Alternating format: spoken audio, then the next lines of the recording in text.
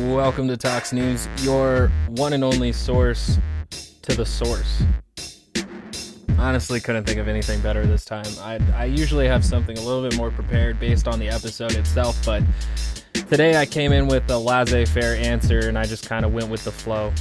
And let it be, Maktub, as it was written, you know? So, jam-packed episode. I don't know if I'm going to be able to fit, like, literally all of it inside this. So, if you got time and patience, join me on this adventure. But there's a few things to get into, ladies and gentlemen. Of course, Militia Watch has gotten back on their right time when they come out with their updates. They're now out on Mondays, meaning that I can now cover them on Mondays or Tuesdays, but I'm recording this on a Tuesday. I used to be doing it Wednesdays because they were having delayed launches, but now they're back on schedule. And then after that, I want to touch briefly on how SCOTUS opens the floodgates for prosecutors to destroy Donald Trump. Yes. But there's also like this really long video from this one website that I had found. Or not website, but channel. It was recommended from Reddit's subreddit r/goldenblack, and it's apparently the politically incorrect view of the Great Depression. Let me get that headline, like the video title here specifically. Let me see here. Where did it go? The politically incorrect guide to the Great Depression and the New Deal. And so if you know anything about the right wing, politically incorrect means you're woke as fuck. Like, you're too woke to be shooken by any other amount of information that would contradict your wokeness. You're so woke that you're politically incorrect. And it comes from a channel called Capital Research Center. And after watching about 10 minutes of the 16 minutes, I was like, let's fucking go, let's do this. So that one's going to be a little bit longer, so if you're not interested in that, skip that. That's going to be the last piece. But Donald Trump is going to be the next piece, just because I like the story. I think it's funny, and I also think it's funny that nobody besides this one news channel called the Next News Network is talking about it. I've gone to Fox News multiple times since this story broke, and they have not even touched it, and I love it.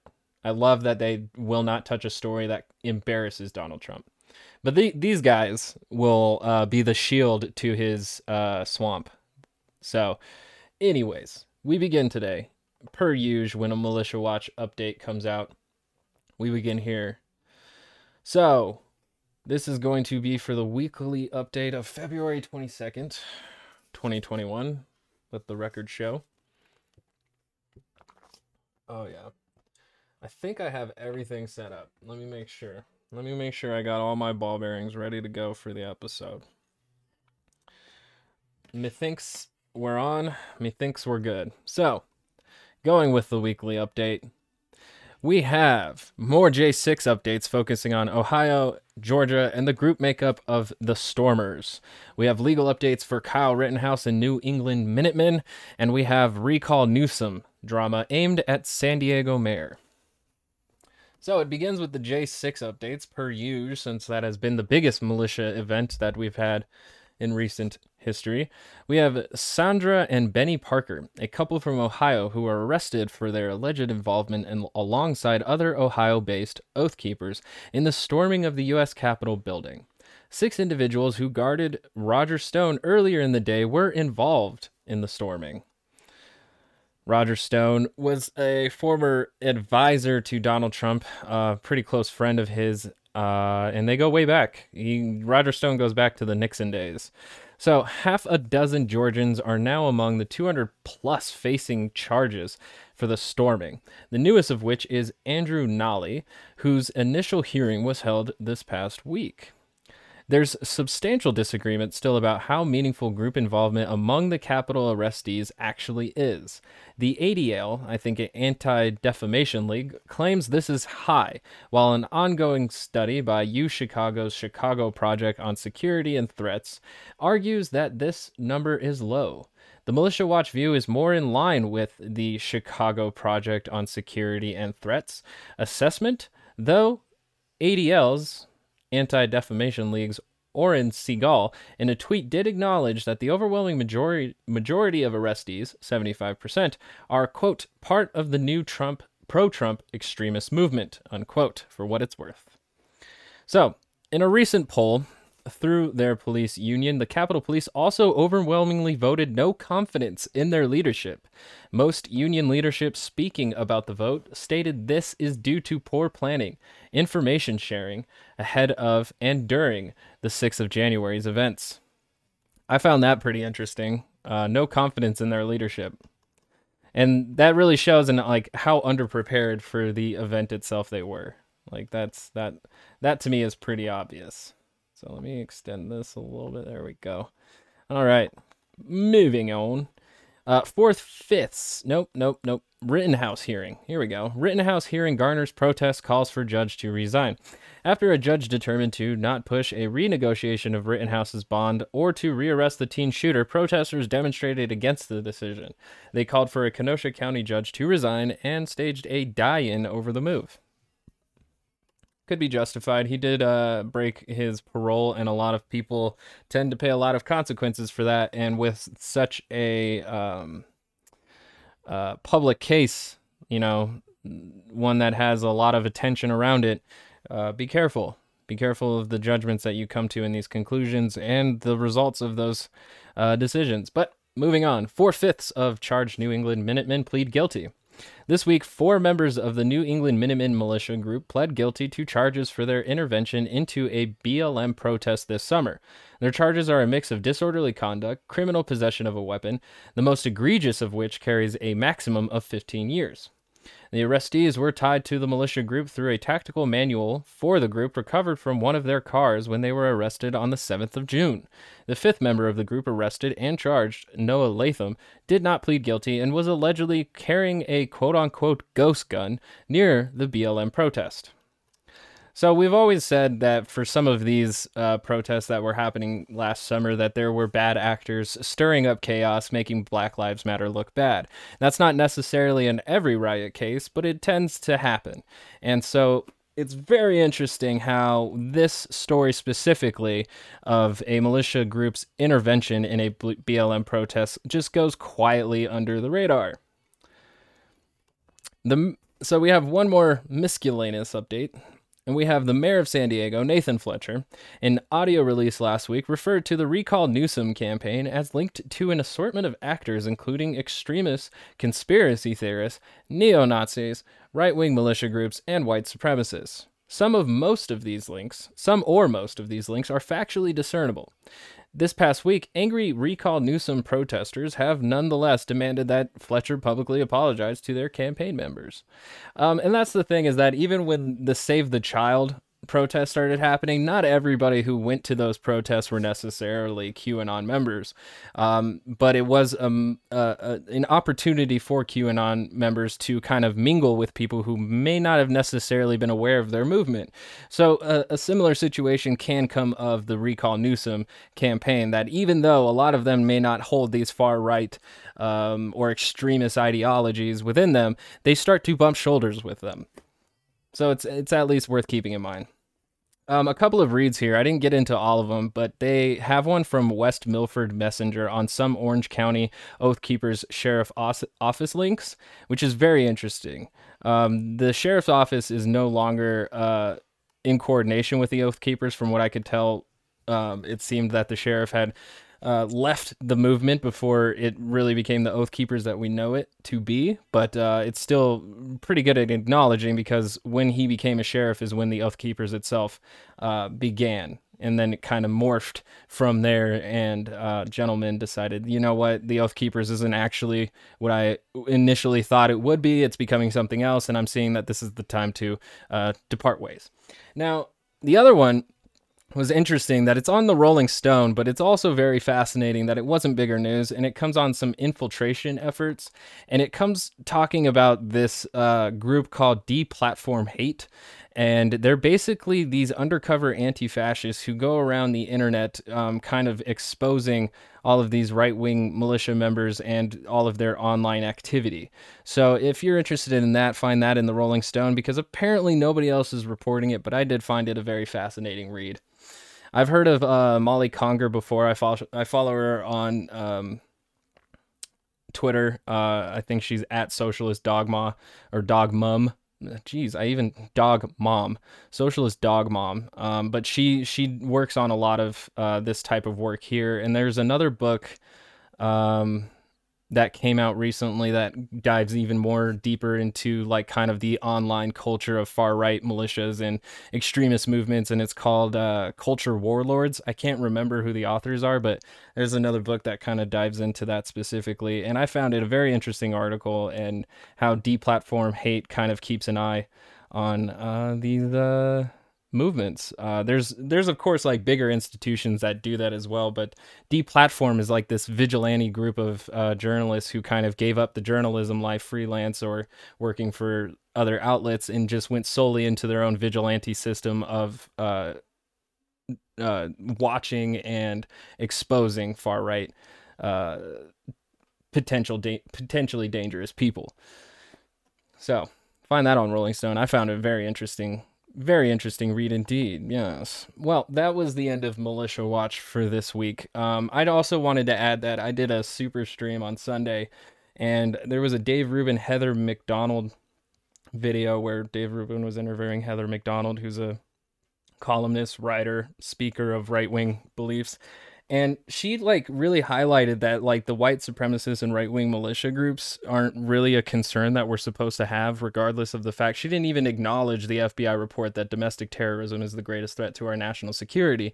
And just shortly after watching that, and she kind of like downplays the existence of them whatsoever, I had seen that there's a new report, I think had come out of the UN, whether you trust them or not, analyzed that white supremacist terrorism within nations is actually an international threat, as we're seeing white supremacists kind of like starting to bring their heads out of their groundhog holes all around the world. And they tend to agree on kind of like a baseline value of their white nationalism. So you kind of have to wonder on an international level, if they're able to make networks on that size, what kind of threat that could be domestically and internationally. So that was very fascinating that Heather McDonald is just completely unaware of right-wing extremism.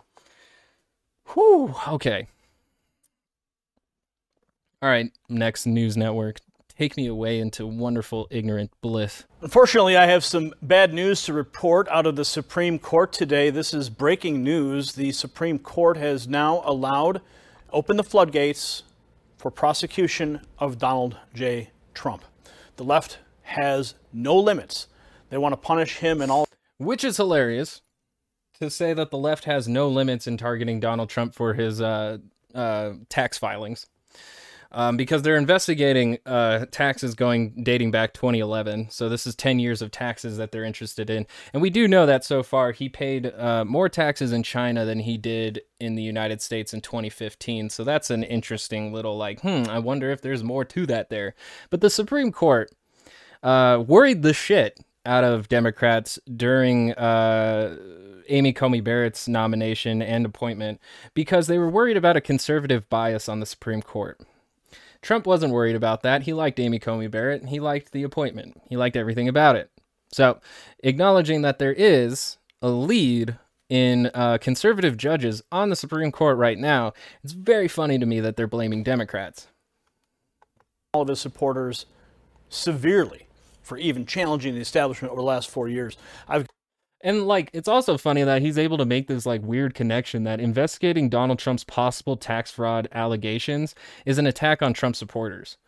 So if you attack the symbol or the idea that is Trump, you're attacking the people who support him, which is a very unhealthy way to that's an extremely toxic relationship to have with a politician.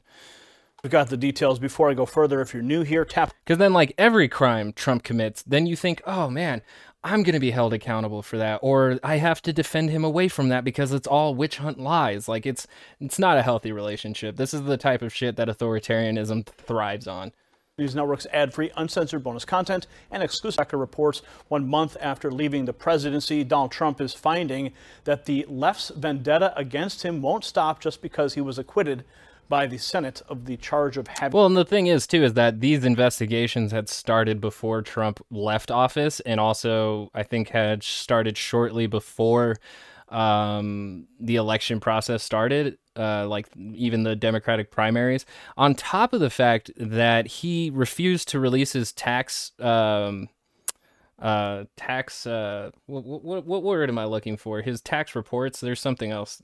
Tax filings. He refused to report his tax when he entered office, which is something a lot of presidents have done. On top of that, the reason why he said he couldn't do that is because he was being audited by the IRS. So that would also indicate he was already under investigation, which we later found out that excuse was true, even though the IRS said, well, he is under audit, but he could release his taxes whenever he wanted to.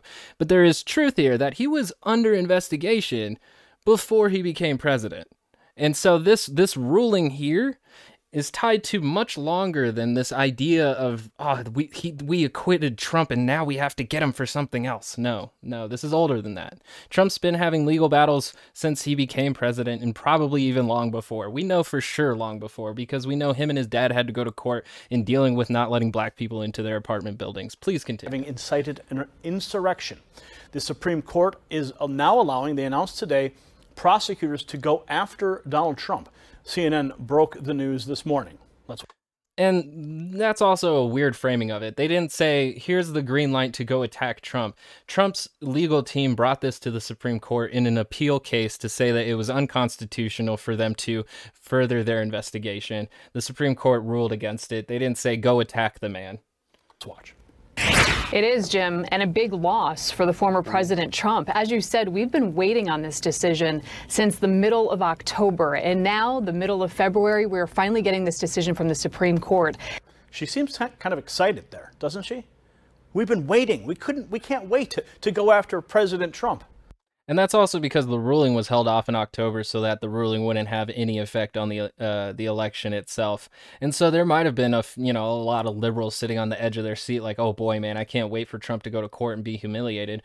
I can't say that wouldn't be cathartic for a lot of people, but he's painting this idea of like, what a bunch of ghouls just waiting for this man to bleed. And at the same time, when someone who's spent so much of their time dividing this country and also making it a worse place to live in, I don't feel bad for a guy who has made enemies. I mean, she's almost smiling as she's reporting this. I mean, the glee for this type of news is horrendous. But this is, of course, CNN. They are saying that the Manhattan District Attorney, Cy Vance, can in fact get access to former President Donald Trump's tax returns. This is something that has been playing out in the courts for more than a year now. Remember, it was back in July when the Supreme Court said, no, President Trump, you do not have absolute immunity from these records that the prosecutor in Manhattan is seeking. This went back down to the lower courts. President Trump's attorneys continued to fight it in the lower courts, saying that this request was overbroad, it was in bad faith. The lower court said, no, you have to hand over these records. But Trump's team continued to fight it to the Supreme Court. I mean, Trump's literally fighting what happened to like Martha Stewart and Wesley Snipes. So like all of his allegations that it's overreaching and it's too broad and all of these things, like this case has precedent of like many people who have been investigated by the IRS and also like districts trying to uphold whether or not you actually filed your taxes correctly, because it does follow criminal prosecution. So this isn't like anything new for anybody. They're literally just so attached to this spray painted toupee wearing image idea of a person that they literally will defend him no matter what charges come up against him. Like Trump really at this point has proved that he could shoot somebody in the middle of Fifth Avenue and nobody would do anything about it. That was back in the middle of October. We've been waiting all of this time to determine what the Supreme Court would do. And now, a month after Trump left office, they have said that these tax records can be handed over. Well, now they finally get the tax records they have been waiting for since he took the Oval Office back in 2016. They report that the battle... And that's because it's been a normal procedure for presidents to report their tax filings. It's been normal. It's abnormal when they don't. Over Trump's tax returns has been a long-running one. The left has There's no law numerous requiring theories it. of how Trump may have benefited while in office. It's just been a thing to show in good faith that you're not like a corrupted piece of shit. So like there's no law requiring that Trump do so. But in this prosecution case here specifically, he does have to provide evidence of good faith acting and paying taxes, which of course with all the defense Donald Trump is putting up against sounds like he did some shady shit. Michael Cohen, his former lawyer, has said that he has, changed the value of certain properties that he has in order to evade taxes on paying them. So there's ground for investigation, but that's not what he cares about here. Apparently, Donald Trump is this infallible god who cannot be touched. Violation of the Emoluments Clause to the U.S. Constitution. They state here that judging the Supreme Court's inaction on Monday, the witch hunts against Donald Trump will continue. So we're going to continue to follow this story, bring you the latest as it happens. So unfortunate news today. Now the tax returns will be permitted, and who knows what they're going to leak, right? They've allowed these things to be brought out, and they're... Well, and that's the thing too, is that once it becomes part of this prosecution, his tax filings are probably going to be provided as public evidence, and yeah, it will then reach the public eye. I don't know why he's like fighting on this idea of it being leaked. It's going to be part of public record. They're going to be leaking them momentarily, and then there's going to be an entire news cycle surrounding everyone going through Donald Trump's tax returns with the... Let's just remember, he paid $150 in U.S. taxes in 2015 while paying $500,000 in China. The American first guy. The America is the greatest country on the planet guy. I mean, how are we ignoring that at this point? Fine-tooth comb to try to criticize him and then just rake him over the coals and destroy him in the court of public opinion. But that's the thing, is that with Republicans, he's not going to be destroyed, especially when he's got people as old as like Lindsey Graham saying that Trump needs to be the vanguard of the new Republican Party. They're letting him speak at the CPAC on Sundays. So like he has done, like his public appearance with a lot of Republicans has not changed. So despite the fact that the prosecutors now have the opportunity to go after him, these tax returns are going to get leaked. It's just a matter of time. It is just a matter of time. Because they'll become a comment below. We'll see you at the next report. Because they will become part of public record.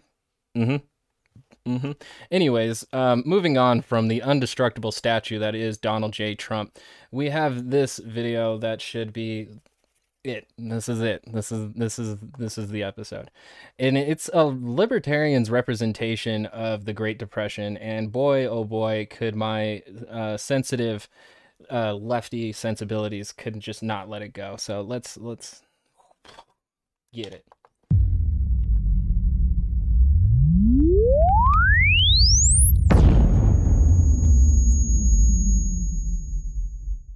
All right, all right, what seems to be the problem? Things are terrible. Corporate profits have been negative for 3 years. Net private investment is negative. There's been a stock market crash. Okay, sounds like depression. Real GNP per capita is down 30% in just 4 years. Unemployment is at 25%. In some places, it's even worse. Ah, okay, so this isn't just depression. This is the Great Depression.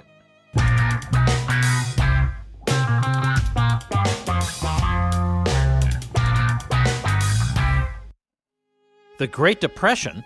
Yes, the Great Depression. Yes, it's the worst economic disaster in American history, but we had FDR. We had the New Deal. That ship was righted, and America ends up becoming the economic superpower we all know and love today. No, that's not true at all. The Great Depression persisted all throughout the 1930s. On the eve of World War II, unemployment was nearly 20%, even after all the New Deal programs. It's very fascinating that like when they talk about Obama's recession and the Great Depression, that's like the slowest.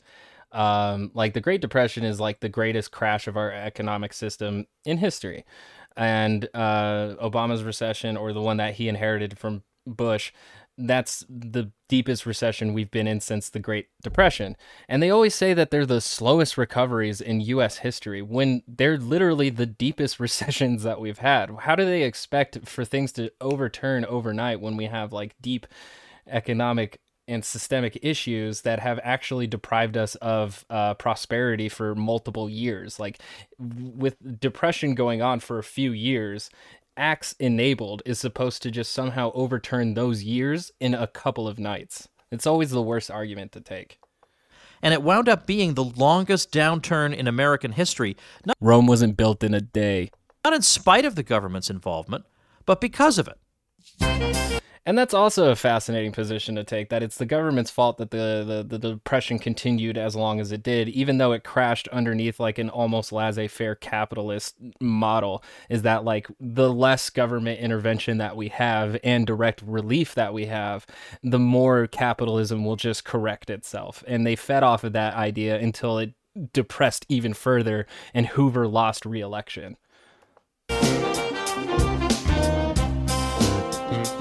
Let's start with something basic, like, food. When FDR came into office, he's got this tremendous agricultural bounty, and because of all this food, prices on food keep falling. Wait. Okay, but that was actually like a part, like overproduction was essentially the part of the problem, was that there was more goods than people were buying, so companies were taking losses for the amount of goods they were actually producing.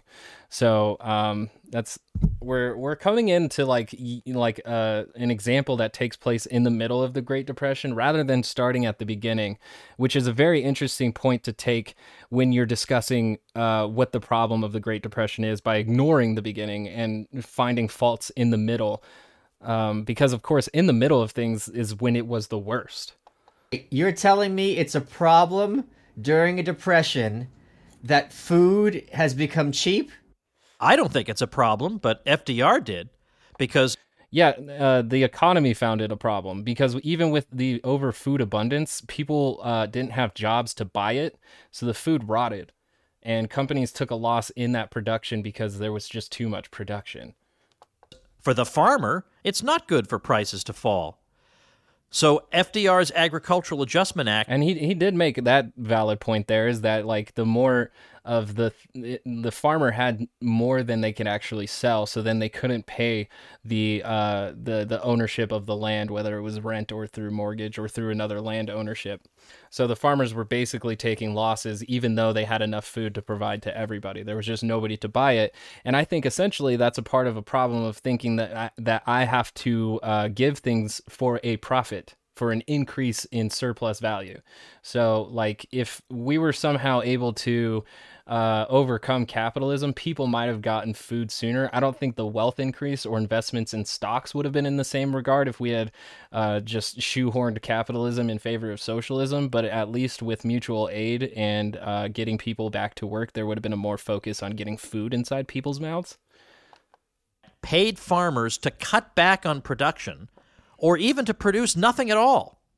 Less food means higher prices, so he paid farmers to destroy a huge amount of crops in order to raise prices to make farmers better off. So 6 million pigs were slaughtered. 10 million acres of cotton were destroyed. This sounds like a... This is true. I'm not 100% sure of all the pig slaughterings. I couldn't find any citation to back that up, and this video doesn't provide any citations for most of what they say. But in order to raise the prices was to help the farmers actually gain enough money to pay off of their, what is the word for it? Their assets. So basically to balance out the asset and liability, they had to raise the price of their assets in order to pay off their liabilities. And then that was it allowed their farms to either continue to grow in its business size or at least just, hit zero and not have to report losses. A good idea, not the way you're spinning it. Because the government comes, it slaughters pigs from my farm. And then the framing here that like the government sent people over and started massacring farmers' pigs. I don't even know if that's 100% true. I haven't found any citations of that whatsoever, of like army soldiers coming down with bayonets and slicing pigs' throats. I don't know, man. I'm the farmer. As far as I know, it was subsidies paid to farmers to basically manage their farms and have less amounts of certain crops that were overproduced and overworked, that also like kind of hurt the soil a bit, but on top of it, by getting rid of surplus in their assets. So like, I don't know if the government showed up with weapons and started, firing squad a bunch of pigs, but I do know that for sure farmers had to get rid of pigs in order to receive these subsidies. I get paid for the pigs, and then that meat, that pork, goes to feed poor people. No, the pork gets destroyed. The cotton gets destroyed. All this stuff got destroyed to pull it off the market and raise prices, not give it to poor people. Mules were... But see, that's part of the problem, is that we didn't have direct relief kind of systems in the early onset of the Great Depression. And we also didn't put any of that in the midway through either, because when it came to direct relief, most of that was actually through monetary value. We never really gave any products away for free, such as food, clothing, or any of that, because all of the money spent on that needed to go back into the economy for that to then grow back from the horrible crash that we all had to suffer because the stock market's a bunch of fucking hootenanny. But yeah, I mean, it would have been nice if we had a system where you could just give people food for being people. That would be great. We had the production value to do it. The thing is, though, is that the economy is very tied to people increasing their wealth and every quarter. So that was the precedent that wasn't being met anymore. Actually employed to destroy cotton. They actually had mules stomp on the cotton. And at first they hesitated to do it because this is not what a mule normally does. They had to be forced to do it. If you could see this animation, there's like this reluctant mule being forced at gunpoint to stomp on cotton. I don't even know if you really have to do that. You could honestly just get like a field of cotton and have like the mule going really hard on it. The way they're making it look is like this is a slave mule at gunpoint reluctantly destroying free enterprise. The whole New Deal was about helping one group, and then another group, and then another group, even though each time you help that one group, you're harming everybody else. And it turns out you didn't even help the farmers, because other New Deal programs were even more successful driving up other prices, namely the prices of everything farmers buy. And that's just not like an equivocal conflation, because he's not providing work as to like the farmers started making more money, so business owners decided to charge them more. And that's not necessarily the truth either, is that like a lot of these things, like across the board, everything went through an overproduction period. And in order to keep the prices high, Hubert Hoover and FDR said that we have to keep wages also high. So there's a lot of other factors other than successful farmers going into the prices then rising after dropping so heavily in deflation. So like this one through line, I feel like they're making, because the farmers succeeded in raising their prices, everyone too started raising their prices. It's not coherent. It's not like 100%, and there's no work provided here whatsoever. Because like the everything was affected, whether it was agriculture, whether it was industrial, or whether it was retail. Everything was affected on its own specific level. And although all these things are interwoven in a lot of their trading, there's still like certain situations that each industry was suffering under the Great Depression. Yeah, but if prices are collapsing all around you for years, at a certain point, you want to mitigate that damage. But prices had been falling for about a century in American history, and the United States had become, during that time, the great industrial power of the world. So it's actually not a bad thing for prices to fall. Yeah, but without proper context, like deflation can be a bad thing. Lower prices for consumer goods isn't that bad, especially when you have enough demand for the supply. But if you have too much supply, not enough demand, and the prices drop, you start taking losses. And then to mitigate those losses, you start firing people, or you start cutting their hours, or you start cutting their pay.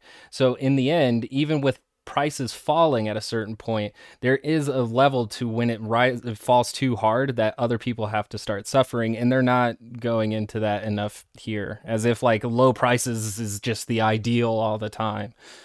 And to the contrary, It's much worse to force them up by giving businesses the power to collude with each other so that all throughout an industry, nobody's allowed to sell below a particular price. Citation needed on this collusion, but the thing that was kind of the glue to this whole situation of the Great Depression was central planning. Is that our economy lacked central planning, and then it also, because of that lack of central planning and the continued monopolization. So even though we didn't have big businesses like we do now all working together in the same sector, back then we had just major businesses working in one sector owning almost all of it.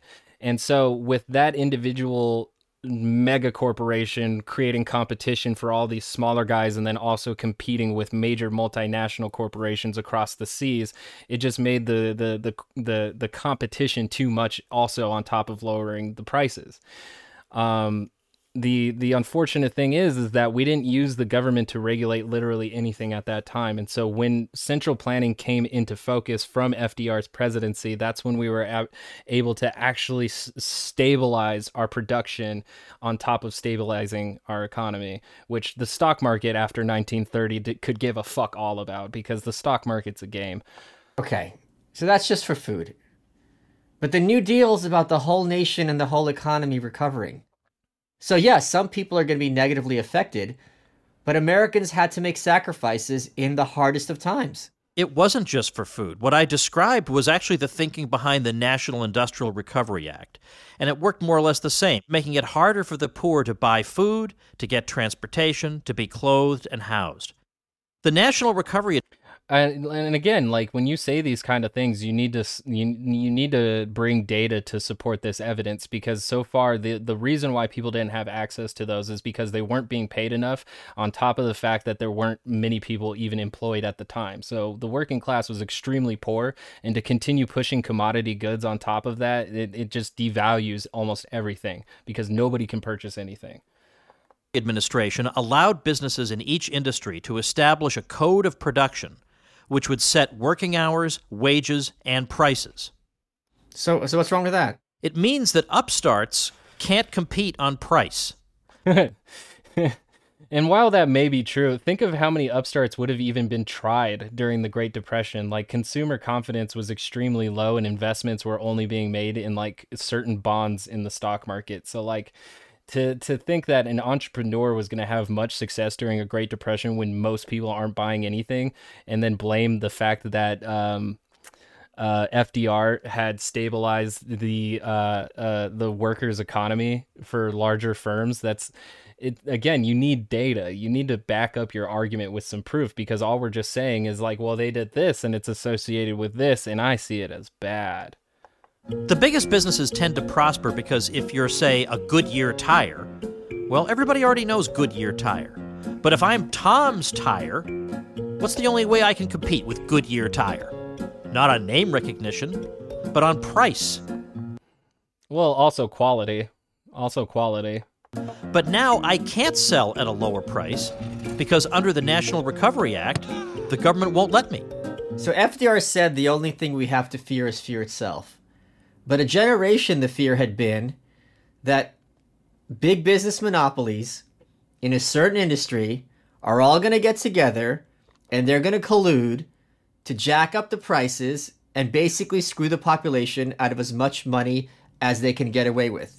Again, like you're just also framing this and without any evidence. Like they didn't collude. This was like central planning. This is basically looking at the job market and being like, we can't get all of these people employed based off of the amount of goods that you're trying to sell, but the employees that you have should be dedicated to a certain amount of money and a certain amount of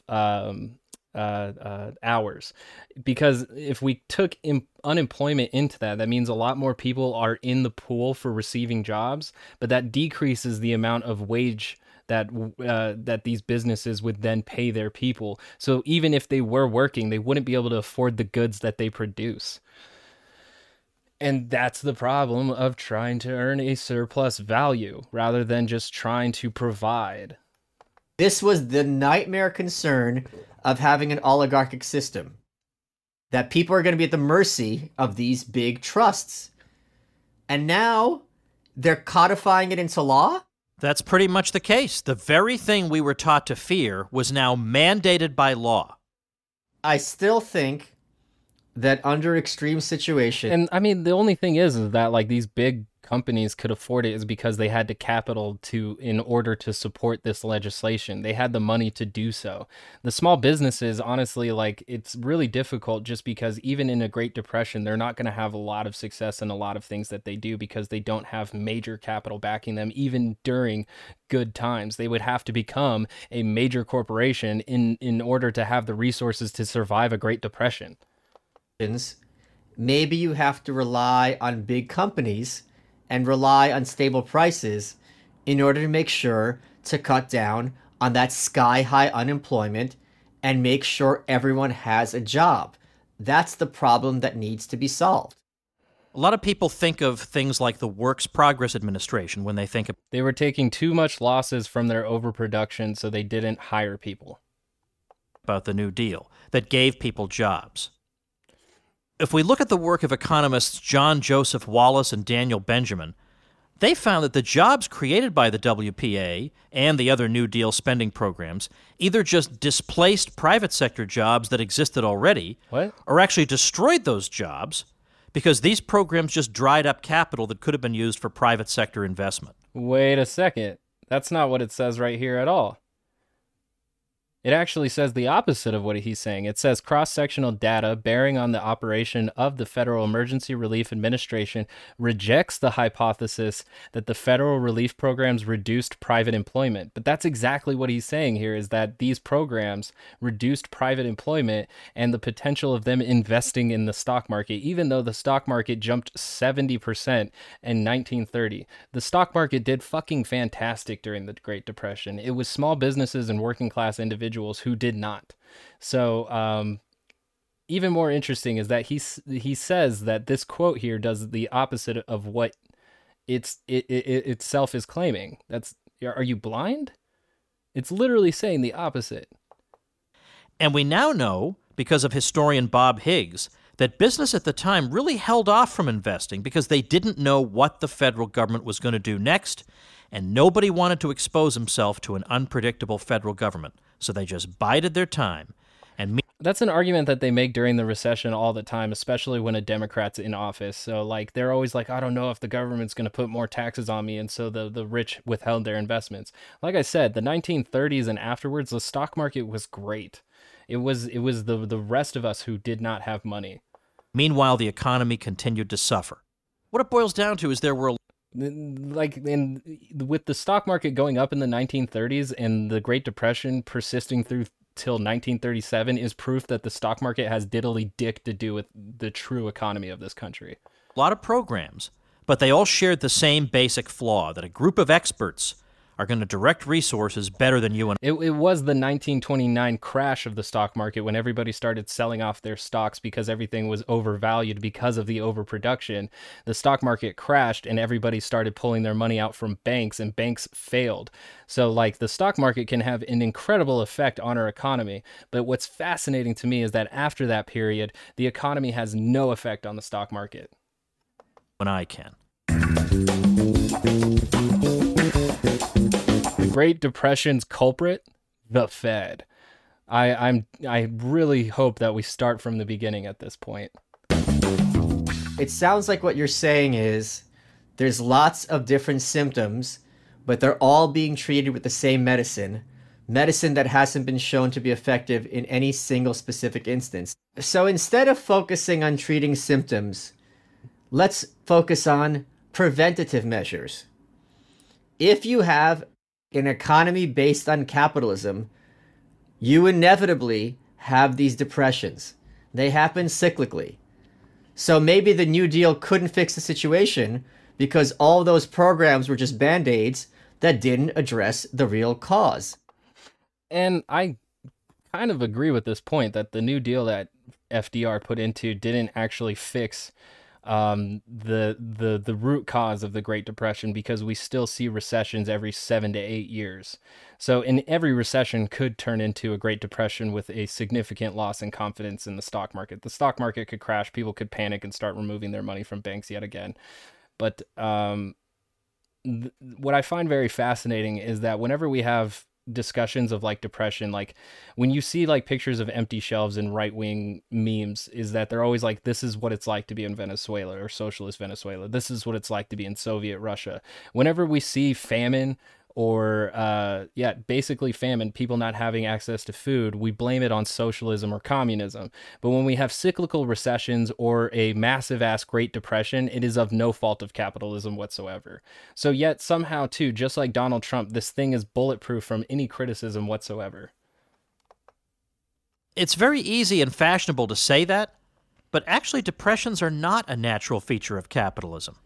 A depression is a phenomenon. Like, obviously, we've only had one Great Depression, but we've had many recessions since then, and they do happen cyclically, even to the point where economists actually measure them and can predict when they're going to happen.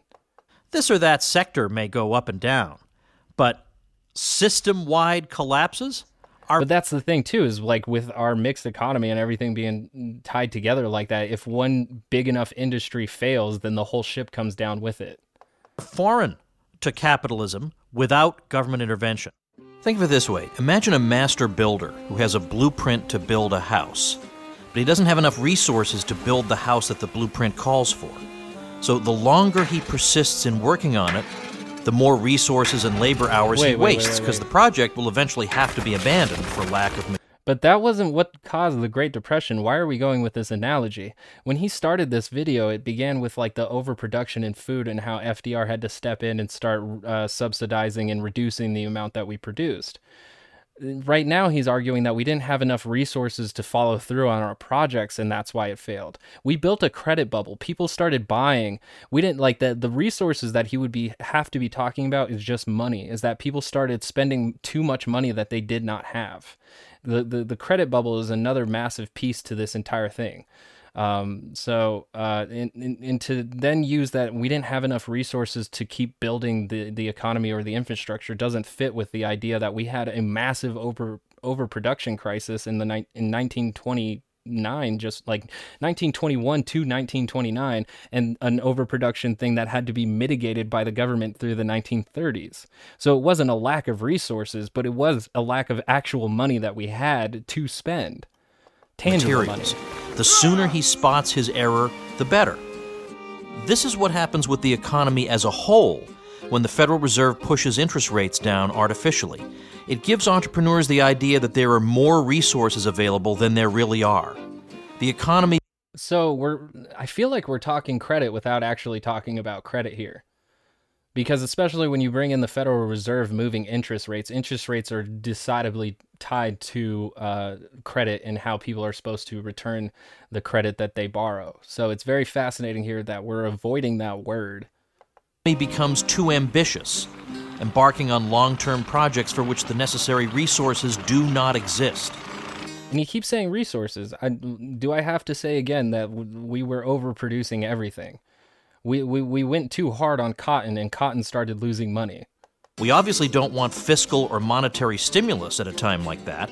Oh, and then automation really started knocking people's jobs out of the way too. There was a bigger shift towards automation, which Yuval Noah Harari and Andrew Yang have both brought up that it's going to be even bigger by 2050. That we may see so much automation that we have to do a universal based income. Because that just encourages entrepreneurs to continue along this unsustainable path, rather than making them realize they need to abandon it and shift resources into more appropriate channels. Wait a minute, so you're saying it's like taking an energy drink and you're running around on that artificial high, but if you try to nourish yourself entirely on energy drinks with nothing else, you're gonna crash and you're gonna collapse. I think the words like for this analogy fit, but don't necessarily make sense. Trying to get an analogy where the energy that you have is borrowed energy, and then the energy you can't pay back probably would have been better than just crashing because you had too much energy. I guess it kind of fits, but they're still ignoring like the credit bubble amongst consumers on top of the fact that we way overproduced a lot of goods to a certain point where nobody could get paid or pay for them. And that's what happened in the 1920s under Herbert Hoover, leading up to the stock market crash. And one of the first things Hoover did was convene a meeting of big business leaders and urge them to keep Because if you're going to interact with the economy, you're going to have to interact with the people who technically control it, which is private business. Wages stable, even at a time when prices are falling. To keep wages stable, you're basically trying to give everybody a raise during the worst economic downturn in American history. Not the best time for a raise, really. Right. I don't know why keeping wages where they were is like giving everybody a raise if you're devaluing their wage because you have too much shit to sell. So by devaluing their wages even more, how are they able to maintain their lifestyles? Like those people would have taken a reduction in pay and wouldn't be able to afford other goods and services. Because the businesses can barely afford to keep the workers they have at those wages that they're paying them when the prices are falling through the floor. So at a certain point, if those wages are kept high enough, everyone's going to lose their job because the business is going to go out of business. That's exactly right. And by the way, contrary to what most people have been told, Hoover did not sit on his hands. He had no problem spending money. He spent more on public works projects in 4 years than had been spent in the previous 20. But after I did some research, Hoover did like zero to anything for actual like direct relief. Everything that he did was by giving loans to banks, private insurance companies, and then he also gave money to like, rather than giving them to states to support welfare social programs, he gave them to like YMCA and other charities to kind of slightly alleviate the problem. His Reconstruction Finance Corporation gave emergency low-interest loans to failing businesses and then began to bail out the states, helping them pay for unemployment relief, fund public works projects, etc. No, that part was no, he didn't do that. He didn't do that specifically. Was it that one? Not that one. Is it this one? Let's see. Congress pushed for a more direct government response to the hardship. In 1930 to 1931, it attempted to pass a $60 million bill to provide relief to drought victims by allowing them access to food, fertilizer, and animal feed. Hoover, who we're talking about, stood fast in his refusal to provide food, resisting any element of direct relief. The final bill of $47 million provided for everything except food, but did not come close to adequately addressing the crisis. Again, in 1931, Congress proposed the Federal Emergency Relief Bill, which would have provided $375 million to states, which is what they're talking about, to help provide food, clothing, and shelter to the homeless. But Hoover opposed the bill, stating that it ruined the balance of power between states and the federal government, and in February 1932, it was defeated by 14 votes. So if you want to know how he did help, we have this.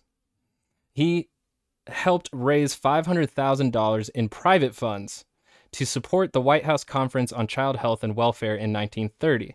Rather than indifference or in heartlessness, okay, we're trying to feel his heart now, but Hoover's steadfast adherence to a philosophy of individualism as the path toward long-term American recovery explained many of his policy decisions.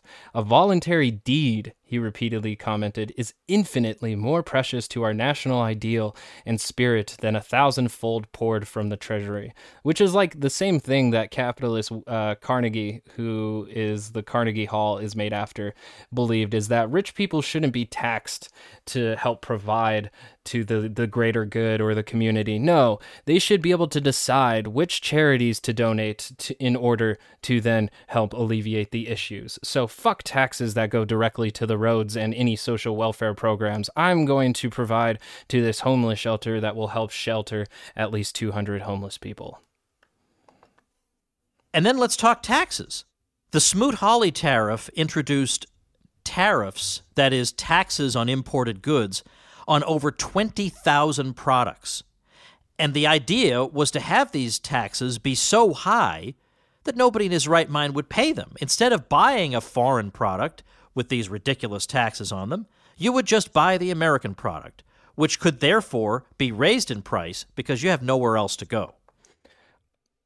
Sure, I don't know if that's really what happened, but if people are doing that during a Great Depression, then you have to be questioned on whether or not you're an evil person. But the thing is that you do, like, during a Great Depression, when there's no money circulating through your economy, you have to wonder, do I want to send my money over to Italy or Japan, or should we keep in-house money to rebuild the economy?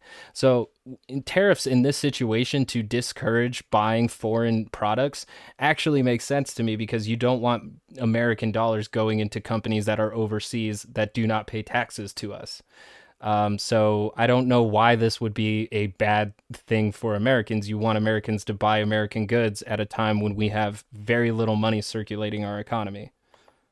Now, this disrupted international trade and hurt Americans because American trading partners retaliated when their products were basically shut out of U.S. markets. The Italian government doubled its tariffs on American cars in response. Oh, but I thought libertarians thought competition was good. That's so weird. I thought they thought like that was like the peak of capitalism, is that businesses could compete with each other. It's so weird. To what the U.S. was doing to them. So American automobile sales in Italy fell by 90%. And then, just as the Depression is getting really bad, Hoover took the top marginal income tax rate and raised it from 25 to 63%. And then corporate taxes go up, estate taxes go up, gift taxes go up, as do taxes on cars, tires, gasoline, toiletries, electric... To fund all the government spending that was necessary because no money was circulating in the economy. Holy crap. Holy crap. And as we've seen, whenever we decrease rich people's taxes to a certain level, our deficit as a government rises considerably. So when the rich refuse to pay their taxes, it's literally the rest of us who has to take on the burden. But the thing is that even with that taxpayer money, Hoover went and spent $2 billion of it to rescue banks, credit unions, and insurance companies. So it's the same kind of stimulus we've been seeing since the Occupy Wall Street. Energy, luxury items, bank checks, and even telephone, telegraph, and radio messages. So I might point out that at the time, his opponent in the 1932 election, Franklin Roosevelt, and Roosevelt's vice presidential nominee, Jack Garner, were criticizing him for this. Garner said Hoover is leading the country down the road to socialism. And Franklin Roosevelt himself didn't say, if only Hoover would spend more money. He called Hoover's the greatest spending administration in peacetime in all our history. So not exactly what you learned in the 7th grade textbook.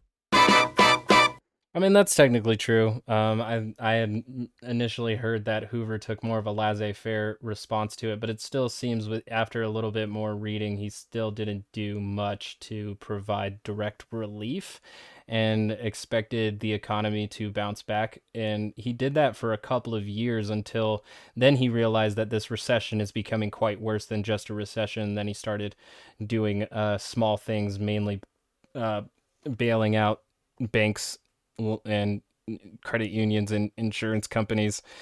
Even with his reconstruction, let's see here, he had a Construction Act, Emergency Relief and Construction Act. This act authorized the RFC to expand beyond loans to financial institutions and allotted $1.5 billion to states to fund local public work projects. This program failed to deliver the kind of help needed, however, as Hoover severely limited the types of projects it could fund to those that were ultimately self-paying, such as toll bridges and public housing. Wow. Refused to fund public housing during a Great Depression. Oh my God, Hoover, you just keep winning more points. And that's why they had tent cities called Hoovervilles. And it's because he literally refused to house the millions of people that were evicted from their homes. Amazing.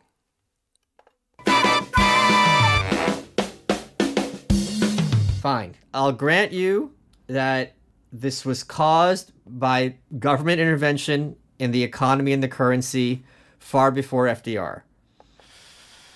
I don't grant him that point whatsoever, especially when you think that the SEC wasn't created until FDR took office in order to manage the stocks, or at least regulate them, so that we didn't see the kind of crazy stock trading that we did during an overproduction period of our economy. So I don't agree with the conclusion that this guy in this video made with the other guy in this video. And I'll grant you that the New Deal didn't stop the Great Depression. Like, what kind of video is more likely to convince you? Like a video of a guy having an actual discussion of someone who genuinely disagrees with them, or with a video of people reading off a script as one guy slowly comes to the same conclusions as the other guy. But FDR's president when World War II comes along, and that's what finally got us out of the Depression and got everyone under full employment. People say No, but the thing about the war is that, like, with the war going on, the overproduction was less of a problem, because with wartime, you actually need more production going into things, especially with how many troops were involved in this war, how many other countries were involved in this war in need of resources as well. So that overproduction actually finally got put to use, unfortunately, for a massive massacre across the entire globe. World War II got the United States out of the Great Depression. Almost everybody thinks this, or at least thought it, until historian Bob Higgs came along and forced people to recognize the absurdities that... It's true that if you take 22% of the labor force, 11 million people, conscript them into the army, unemployment goes down. True. Presumably, I don't need to draw you a diagram about that, but a healthy economy does not need to take 11 million people and risk having them all die. I don't know how that proves their point. But I do agree. A healthy economy does not need to take 11 million people and risk having them all die. The thing is that during the Great Depression, we didn't have a healthy economy. That are buried in this. It's true that if you take 22% of the labor force, 11 million people, conscript them into the army, unemployment goes down. And they start earning wages based off of that. And the GI Bill for the veterans of World War II was incredibly lucrative. Presumably, I don't need to draw you a diagram about that. But a healthy economy does not need to take 11 million people and risk having them all die. The problem with any kind of economic data is that you need to analyze it to understand what it's saying.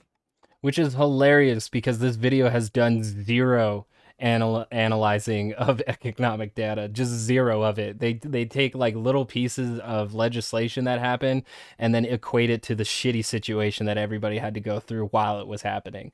So something may be factual, but it may not necessarily be truthful.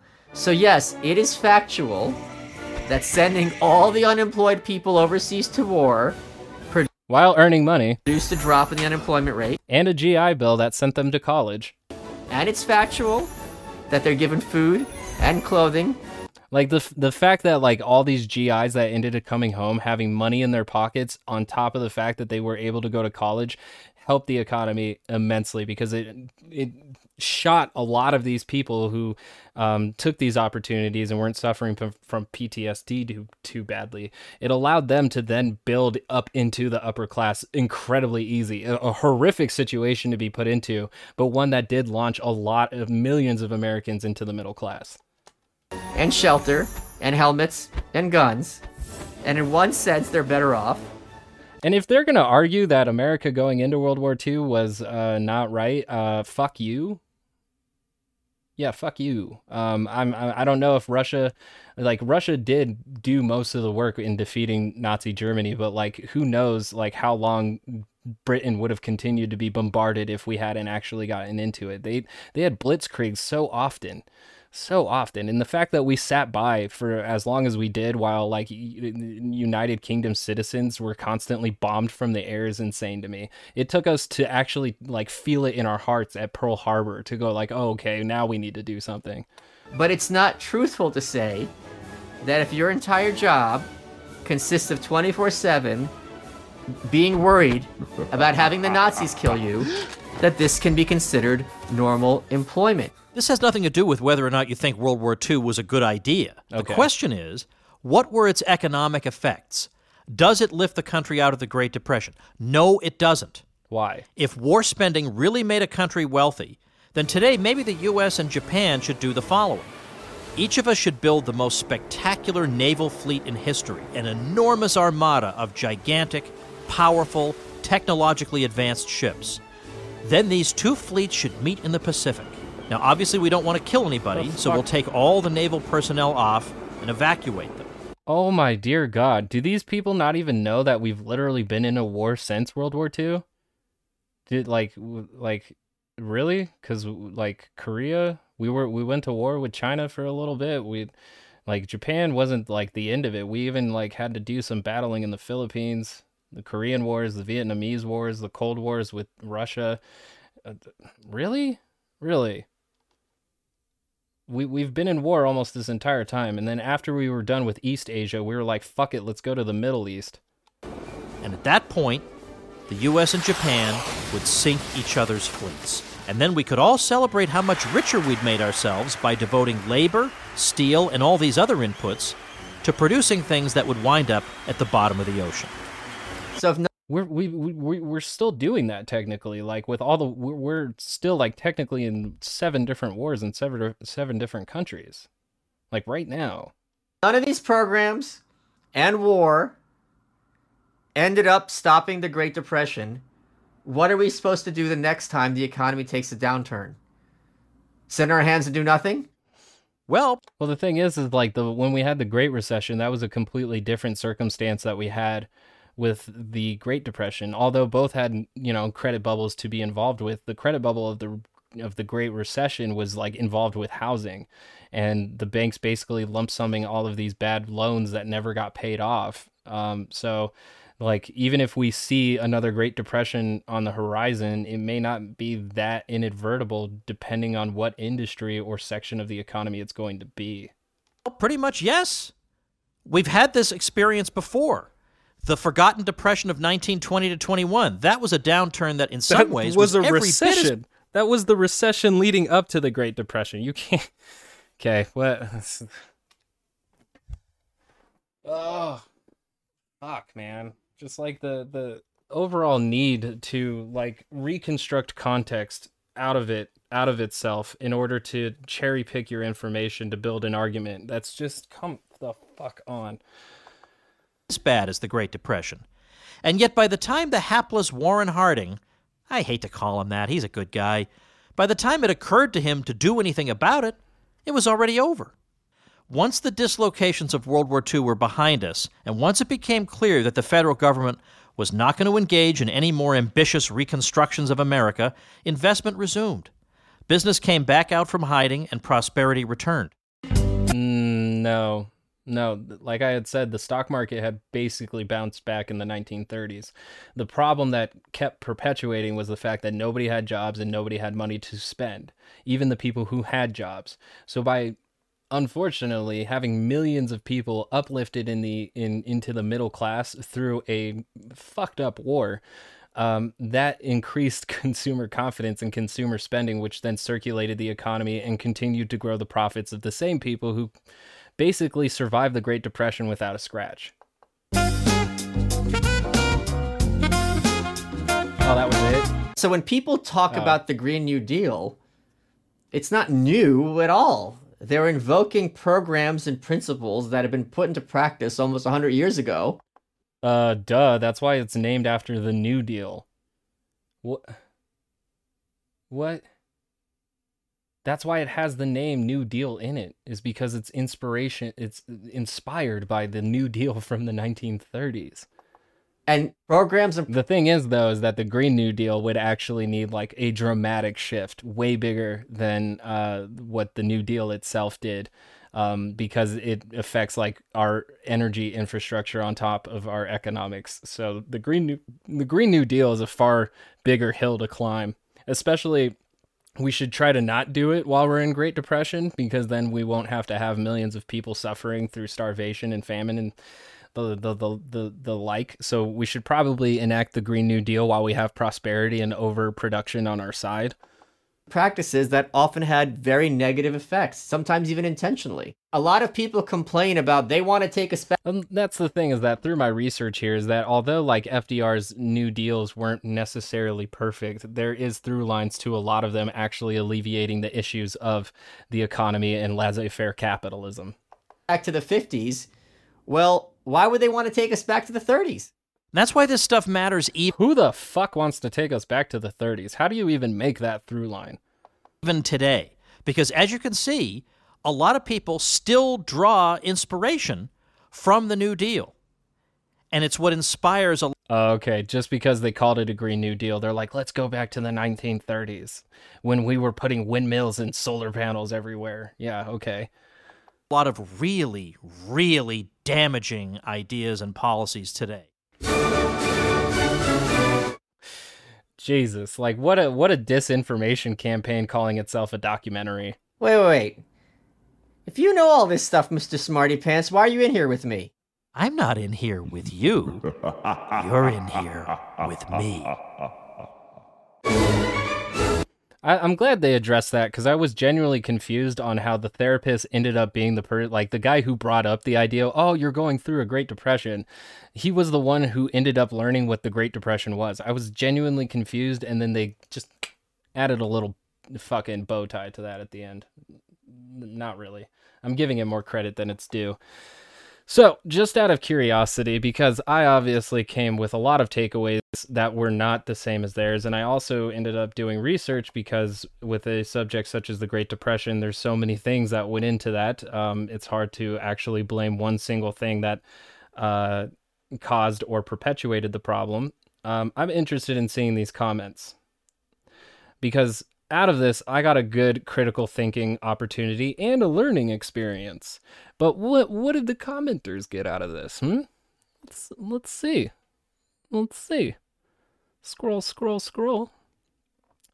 The top comment says, they probably need a third straight man because Malice giving even rhetorical credence to the government is like Jesus giving a sermon to the virtues of Satan.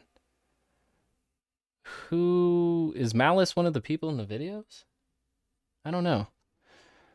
This guy looks like he has his own channel too. He does, but I don't know what he does. So let's go back. Music. Yikes. All right, scroll. You're all way past. Okay, scroll. Okay. Sounds like Malice is doing his best William Shatner impression. Okay, so Malice is the person in the video.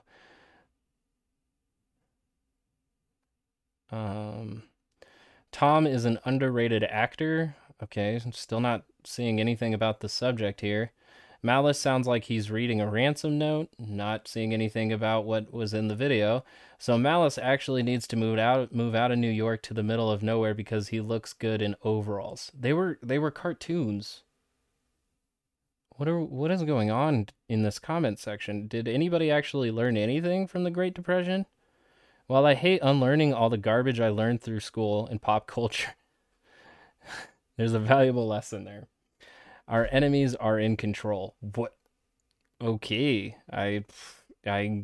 Yep. If you agree with all the premises and presuppositions that these dudes made, then yes, then your enemies are in control because your enemies want to regulate the economy. Waited the whole time to see if Tom Woods wears the dress. Okay, more. Okay, hopefully there are some zingers in this one. Okay, cool.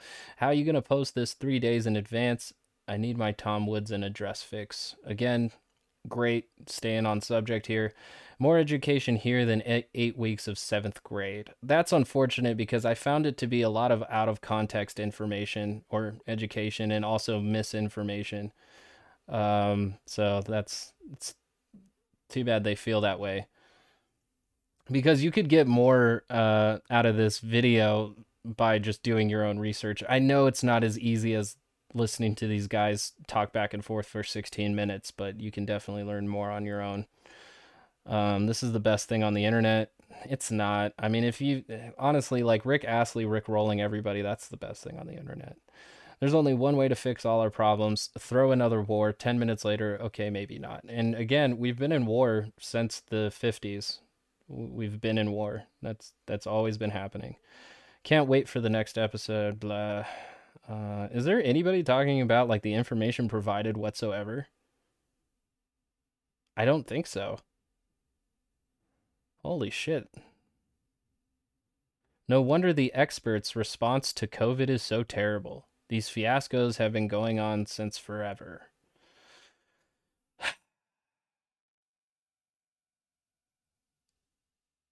The thing is, though, is that Hoover's response to the Great Depression is actually a lot similar to Trump's response to COVID, but I don't think that's the connected dots here. I actually doubt it, but yeah. Greetings from Poland. Keep up the work. Okay. Wealth is created by work and work alone. The material wealth, sure. Some, and we know who, prefer it's others' work, not theirs. And this is the only economic problem humanity ever had. Taxes? Taxes are the only economic problem humanity has ever had, because not paying taxes, like, they raised it from 23% to like 60. So if those were the taxes pre-Great Depression, I feel like not having taxes on the rich is actually more part of the problem. All right, so I guess that's the YouTube comments don't have much for me. All right. All right, FDR was a massive piece of shit on top of being the WOTE president? What is WOTE? These are from the subreddit. At least they're talking about the video a little bit. Is an acronym for worst of all time. Oh, it's the opposite of GOAT. These kids and their lingo. He's the worst president of all time. I also disagree with that. Woodrow Wilson sucks. Woodrow Wilson on a moral level was actually worse. Hoover was decidedly worse, especially since he lost to FDR, and FDR held office like for 3 terms. So the people of the time probably wouldn't even agree with that. Let's see. Scroll. It's funny, sad, how he has put... Oh, this is still talking about FDR, and I don't care. Malice had a hard time not letting sarcasm enter the straight man role. That was a good video. I searched and saw no one posted it. Looking forward to the rest. I thought they said there were 10 episodes in total. There's 10 episodes of this shit? I hope it gets like broader context, because like the lack of context and the lack of work, like citations needed pretty heavily for this fucking video. If I go to playlists, am I going to get like Great Depression? So the politically incorrect guide to the Constitution. Oh my God, I cannot. Ooh, I would. I definitely would. But I don't see how this is a part to a 10-part series. So the Great Depression definitely like does deserve like a massive documentary series to dive into every minute part of it. Doing it in one video kind of does the Great Depression disjustice. Not enough justice in one video. I would like to watch this with my kids. Is it PG? It is. Don't show it to your kids though. I love both the they misspelled, but I'll correct it for them. I love both these men so much. I have both played such a pivotal role in the changes of my political thought. I found Tom Woods in 2015, and his podcasts and talks at Mises opened my eyes so much. Then after a long hiatus, I found a clip a few months ago of MM on Rogan explaining why he doesn't vote, and then I started watching his content and haven't looked back since.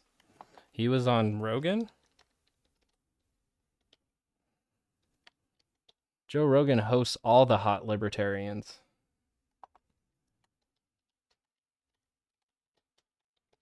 I was a libertarian once, even so far as voting for, what's his name? Ron Paul. But then I realized they actually just want capitalism to do its own thing.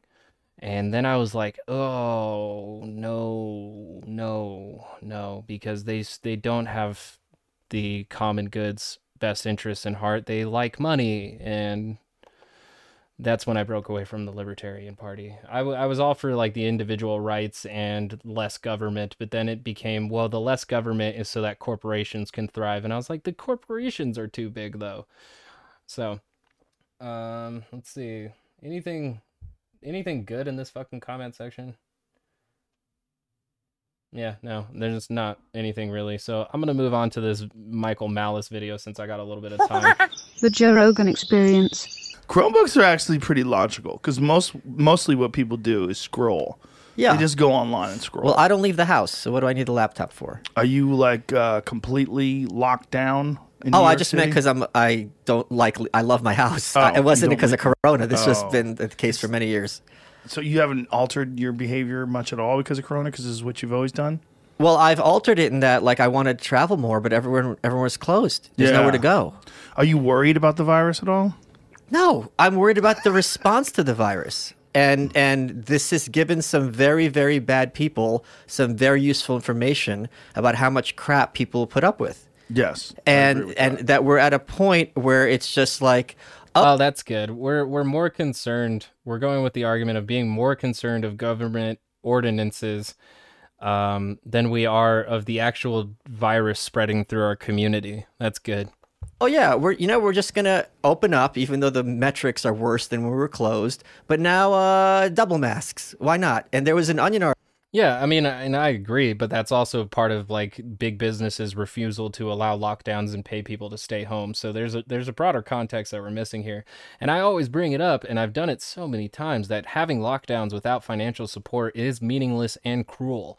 So if you're going to support lockdowns, support financial support. Otherwise, there's no point in doing any lockdowns whatsoever. Article from '99 that said, "Drinking dog pee lessens risks of cancer," snickering researchers say. And I'm telling you, if they told people to start drinking dog pee, people would be on Twitter wondering what the best breed. Yeah, you remember when Trump said that like people should inject, or like the scientists could figure out if they can inject people with bleach, and then people started fucking drinking bleach? Yeah, that could happen. Fauci said it. They would do it. Yeah, there would be a large percentage of the population that would be sucking some. And Dog would be pee. yelling at you. Yeah, you know what? I would believe that some liberals would believe Fauci no matter what. That's true. That's true. Fauci almost has like the same kind of personality towards Trump, at least like idol worship. But the thing is that Fauci doesn't feed into it as much as Trump does. You're not doing it. Yes. Because how dare you not drink the golden retriever pee, Yeah. which is the golden standard of pee, to keep grandma from dying. Well, I think that's one of the things that's really fascinating about this. But that's the thing, is that nobody's making that argument. They're saying social distance, wear masks, and we should try to regulate businesses so that they're not overcrowding people so grandma can live. Equating that to drinking dog pee is a bad faith position to take in this argument. Pandemic is that it's happening during the time. And also, if you think wearing a mask is equal to drinking dog pee on a level of embarrassment and social anxiety, you really need to like nut up. Seriously. Of social media, where we've never had anything like this before, where groupthink is encouraged and Yes. enforced, and people, they're also because of the pandemic. Yeah, but when groupthink is used to say America is the greatest country on the planet, nobody really bats an eye, especially on this side of the political spectrum. So many people are just online. It's only groupthink that they don't like. That's when groupthink's a bad thing. But if the groupthink is the Bible, oh, fuck yeah. Maybe not for Joe Rogan, but for a lot of people on the right. all day. Sure. Because they're unemployed, or they're at work from home and they're not really working. They're just on Twitter all day. And you're seeing this, like, these really crazy behavior patterns. It's like people ganging up on people. I don't think they're crazy at all. I think, I had this tweet where it was a huge backlash, and I said if you replace the term coronavirus with Jews, all of a sudden the behavior of 1930s Germany makes a lot more sense. Because one of the big questions back in the day is, how did Hitler pull this off? How did he convince a population of educated people to behave in just the most inhuman ways? And what we're seeing is when low status people are given an excuse to assert dominance over other people for whatever reason, illegitimate in that case, somewhat legitimate in this case, they will champ at the bit to tell you to sit down and shut up and obey. That is true. It decentralizes the enforcement mechanism. I was on the subway in New York. I've been in New York all my life. I've never seen anything like this, where an older man in his 50s was yelling at an Asian dude who wasn't like in the rickshaw. He was just like a regular Asian dude standing over him, screaming, "Where's your mask? Go back where you came from." And it's like, if you're this concerned about the virus, why are you coming close to him? You don't care about the virus. This is your excuse to be dominant and aggressive over someone in the most despicable way possible. I mean, some people will take advantage of that, but a really effective way of getting people to do things is peer pressure. But I could agree, especially when you take the time to like record it. There's a much more like narcissistic attention thing going on there. But If you're gonna virtue signal on people, the best route is to come from like an actual concern of the common well-being and not necessarily trying to dunk on a right-winger. That doesn't really do much for like the community sense of all of this. That's a lot of what you see in social media, right? A lot of the really shitty behavior is an excuse to be shitty. I feel like you see most of human beings' shitty behavior through social media. If you go to social media to find like the greatest of human behavior, you're going to be severely disappointed. You have to like type those videos into YouTube specifically to get. You know, like they found. But the Schadenfreude videos are just off the fucking charts. Found an in order to exert their shitty behavior. Being violently anti-racist is the only way lowest status whites have an excuse to be dominant and better than somebody else. Yeah. This is the one leg up they have, so this becomes their identity. You don't see it that much from people who are minorities or people who are immigrants, certainly, people who are gay, unless they went to college. But you see it all the time with these lowest status whites, especially white women. They're tripping over themselves. Now they have a chance to yell at someone and feel empowered. It's really reprehensible behavior. And if you want to stop this behavior, that's not the way to do it. If you want to stop ignorant behavior, educate people, be friendly with them, say, hey, you know what? I come from this background. You probably... And I agree, but I had said earlier that this kind of shaming doesn't necessarily work if you're coming from a virtue signal position trying to dunk on a right-winger. You have to come from a community's perspective to try and bring people into the fold and the idea that we're a greater community that spreads out across this nation. I don't realize what you're saying, but when you're saying this, you're talking about my grandma, and when someone comes at you like that, you're like, oh crap, I'm sorry, you know, I didn't mean thinking by it, and you've educated that person very quickly. I don't care about that. It's all about dominance, always. And what do I need to say to get you to do what I want? Yeah, and because of social media, they have this weird little outlet now where a person isn't just talking to someone on a subway. Now they're talking to everyone that's on their feed. They're talking to, and a lot of people will chime in that also want to reinforce this kind of shitty behavior. A lot of other low status people that are finally getting their voice heard on something. And I mean, it's the same thing as like the Twitter rage mob, is that people are really frustrated with the things that are going on and they feel extremely powerless. And the thing is that social media allows you to voice your opinion to millions, thousands, or even directly towards celebrities or people who are in influential positions. So it doesn't always end up with the right guided direction of where people's anger is, but it is a sign that social media feeds people's anger at what is going on, even though it's still being very misguided. It's like it's irrefutable. Like, wear a fucking mask. Yeah. Like, that's one of those irrefutable things. No one's going to argue with you. It's like, if you're wearing a mask, why do you need me to wear a mask? It's like, you don't need a condom and a diaphragm, right? When we were kids, it would have been unimaginable. Yeah, but some people, I don't know why he went with that specific example, because some people, like, a dude will wear a condom and a girl will still be on birth control just in case hole in the condom or it falls off or what have you. Double protection doesn't make itself negated. That's why you can't do just masks. You had to do social distancing on top of it. And the reason why you should be concerned of whether or not you're wearing a mask is wondering whether or not you have the virus, which is asymptomatic for 2 weeks, which is still transmittable. So again, that person wearing the mask isn't going to stop them from catching particles on their mask and eventually breathing it in. It's for the people who have masks from shortening the amount of molecules that they actually spread out into the atmosphere. For someone to say, I yelled at my grandparents at Thanksgiving dinner for X, Y, and Z reason. Everyone would be like, jock, nerd, whatever, like, dude, what is wrong with you? And now they get applause.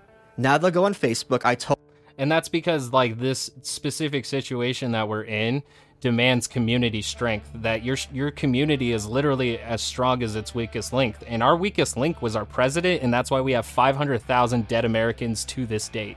told off my grandma, I told off my so-called racist dad, homophobic mom, and everyone's like, good for you for standing up for yourself. Yeah. No, you're an ass. Yeah. Yeah, but putting it on social media makes you more of an ass. I think if you're coming from a good faith position to convince your parents to either do what is necessary to stop spreading this virus, I don't think that necessarily makes you an asshole, but the context of how you do it may or may not. Did you see that TikTok of the white kid talking about how all white people are racist? Oh, yeah. It's amazing. I have not seen this TikTok. Because it's a perfect example of that. It's illogical what he's saying, like that he's saying that he's racist, Right, just by virtue of being white. And it's so bizarre to watch because he's a caricature. He literally is like a parody. He's like one of those YouTube comedian parodies of these social justice warriors. It harkens. I made the point that corporate America has done a much better job of importing Maoist communism than the Chinese Party ever did. But this was what Mao invented. North Korea still has it. They have these struggle sessions where you get up with all your colleagues and you have to denounce yourself and say what you did that was horrible. And then they all berate you. And then you point out, oh, I saw Joe doing this. Joe, I saw Mike doing this. And this was their... Well, I mean, I think what's very funny is that, like, even Catholicism runs on that idea. It's a little bit more anonymous because you only preach your sins to, or you only tell your sins to, like, a priest or a father. But, like, there's this simple idea of self-shame that goes into humiliating yourself in order to participate in a community. kind of community because it keeps everyone watching each other all the time. Yes. And it keeps everyone so-called honest. And by honest, they mean subservient to the regime. And I mean, that's really different in the Chinese and Korean context because they want you to report any citizen doing the wrong thing so that they can face punishment from the government. So there's a slightly different tweak of context here that we're missing. there was a conference call from Northwestern University, I believe, when all the law students had to get in the call and say, I'm white and I'm racist. What? Yes.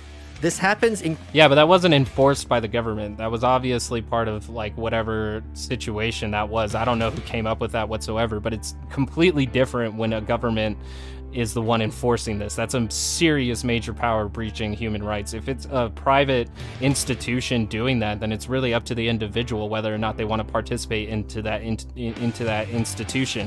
The problem if the government does it is that you don't necessarily have a choice of who your government is. I was born into the United States and I don't have a lot of choice on what the United States government does besides when I vote every 2 to 4 years.